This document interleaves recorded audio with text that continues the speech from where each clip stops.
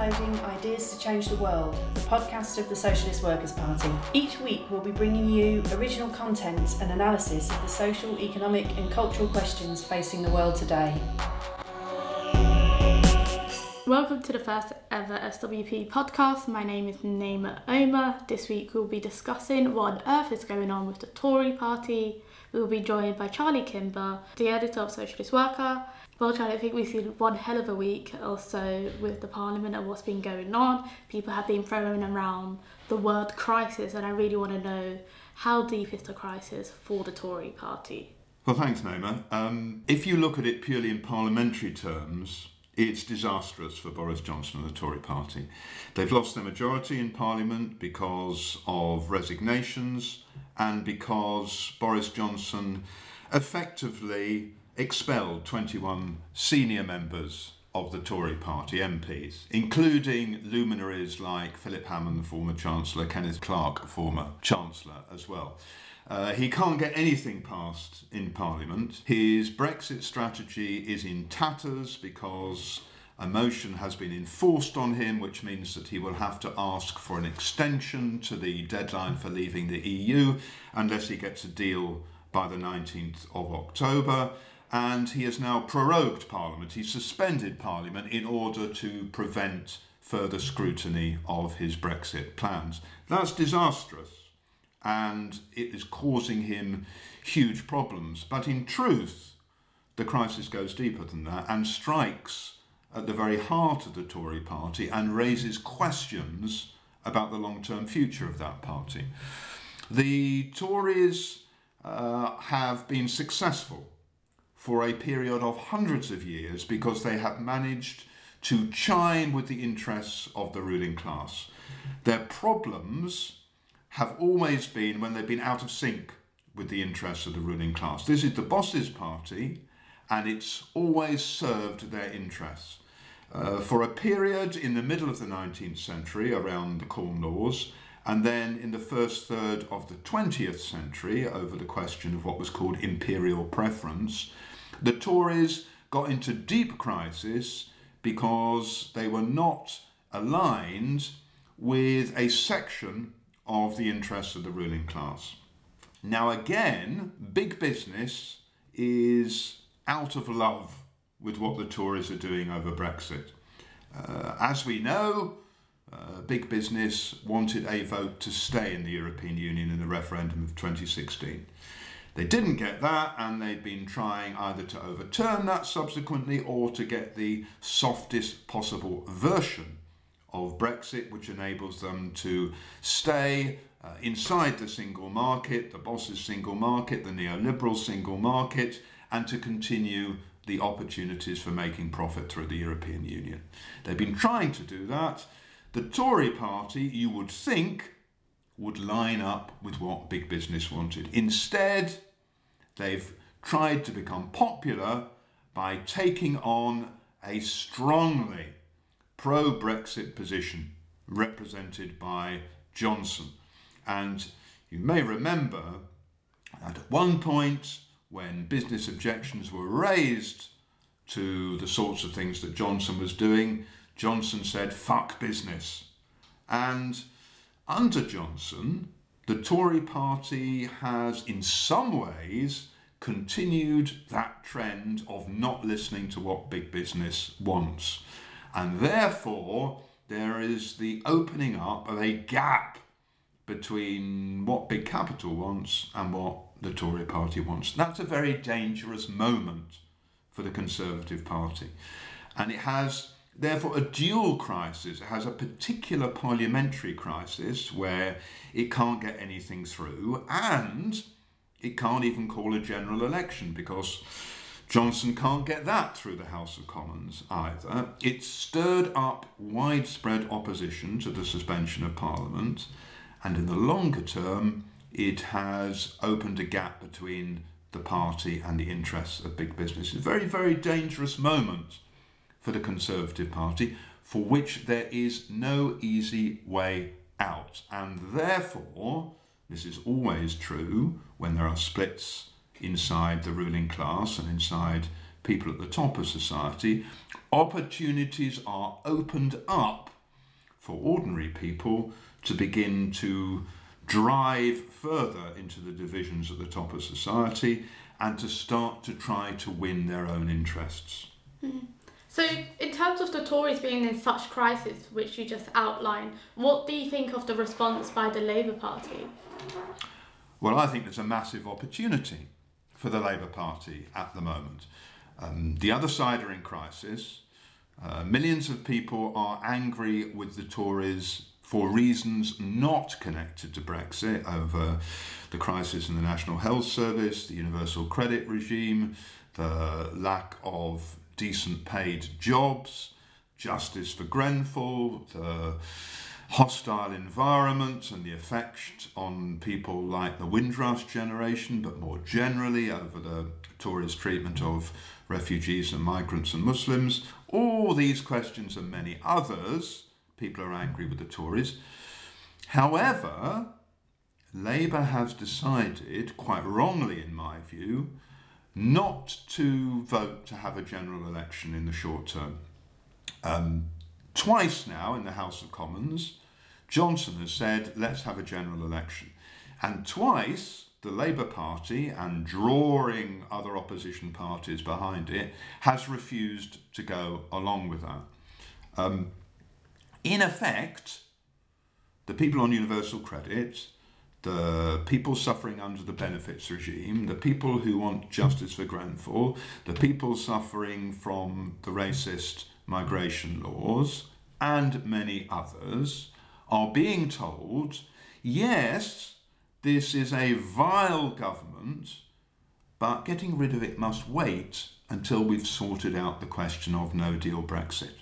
Now, Socialist Workers' Party is against the Tory version of Brexit. All Tory versions of Brexit will put the interests of the bosses first rather than working class people's interests.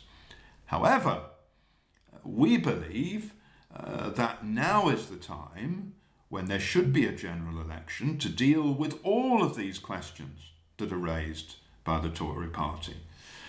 And running away from that election means that the Labour Party has aligned itself with this dangerous illusion of national interest. So there's something above class interests, which is the British interests, which is represented by the Labour Party, the Liberal Democrats, the Scottish National Party, by Plaid Cymru, by the Independent Group, or whatever they're calling themselves at the moment, who are defending us from a no-deal Brexit and postponing the general election in order to do that. And that leads directly towards the idea of national unity, of rising above class difference and instead saying British interests, whatever that may mean, really it means the boss's interests must come first. And therefore it's a profound mistake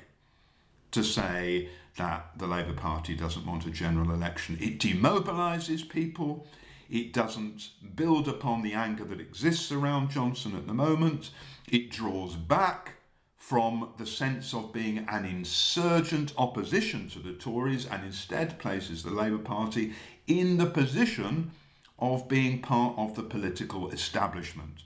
And that's a very dangerous place to be. Let me tell you, very short order, we will be told, the immediate danger of a no-deal Brexit perhaps has been averted, but there's a new deadline now at the end of January.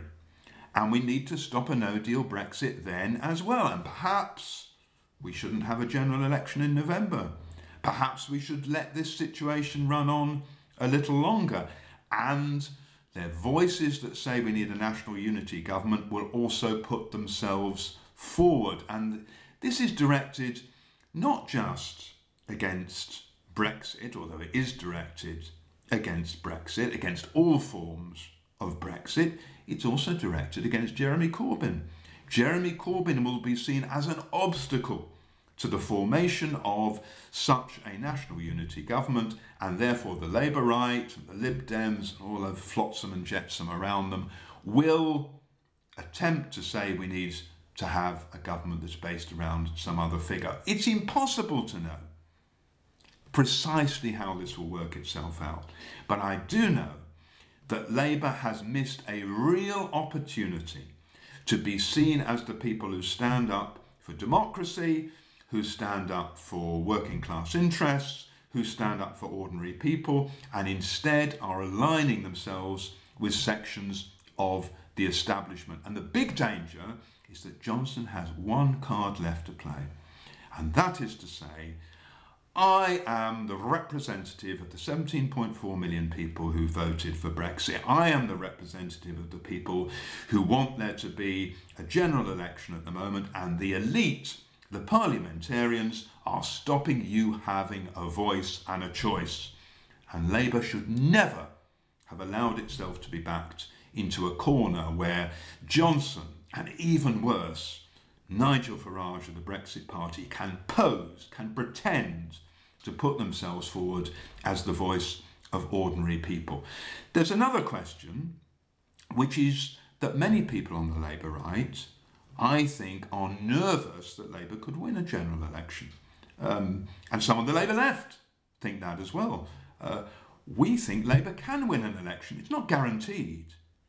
But if Labour were to run a campaign around a radical manifesto, a campaign of insurgent feeling, of mass rallies, of mobilisation, then the Tories could be soundly defeated. We saw in the 2017 election that a very big opinion poll lead for Theresa May and the Tories was almost overturned because Labour ran, at least in some senses, that sort of campaign. And if Labour were to do it again, it would have a very, very good chance of dealing with Boris Johnson and of ending the regime of austerity that the Tories have run since 2010. I think in terms of what we can do to put pressure on the Tory party, I think you spoke about the reality of austerity, the decade of cuts imposed by the Tory crisis, the rise of racism. I think we spoke very much about the reality of ordinary working class people in Britain today. So I guess the question that we should sum up on is, what can we do as a working class to put pressure on the Tory party? I think when you see the youngsters mobilising on the streets for the climate strike on September the 20th, and people mobilising for much more across the world, I think there is very much a level of anger. So the question I asked is, like, what do you think we could do to put pressure on the Tory party? Well, number one is we shouldn't spectate. We shouldn't just be transfixed by the goings-on in Parliament, particularly now, as there won't be any goings-on in Parliament until the 14th of October because Parliament has been suspended. The second thing is that action by ordinary people is essential to change things. It's good that some tens of thousands of people have taken part in demonstrations against Johnson over the last couple of weeks. They weren't big enough, they weren't encouraged enough by the trade union leaders, they weren't pushed enough by the Labour Party. I'd like them to be much, much bigger, but nonetheless it was good that people did go out on the streets, because it's better than just watching what's going on in Parliament or spectating. And we mustn't allow the issue of Brexit to be abstracted from all the other issues in society.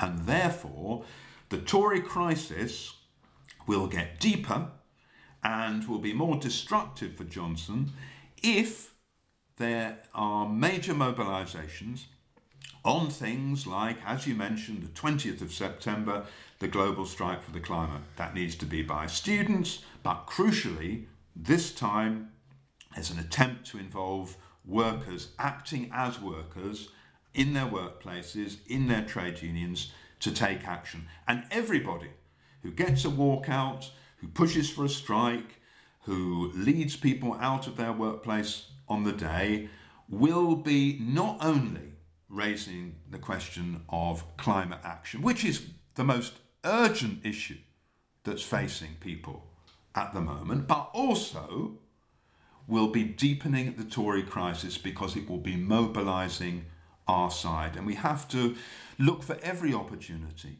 to do that. The demonstration at the Tory party conference in Manchester on the 29th of September, but also the other class battles that are taking place.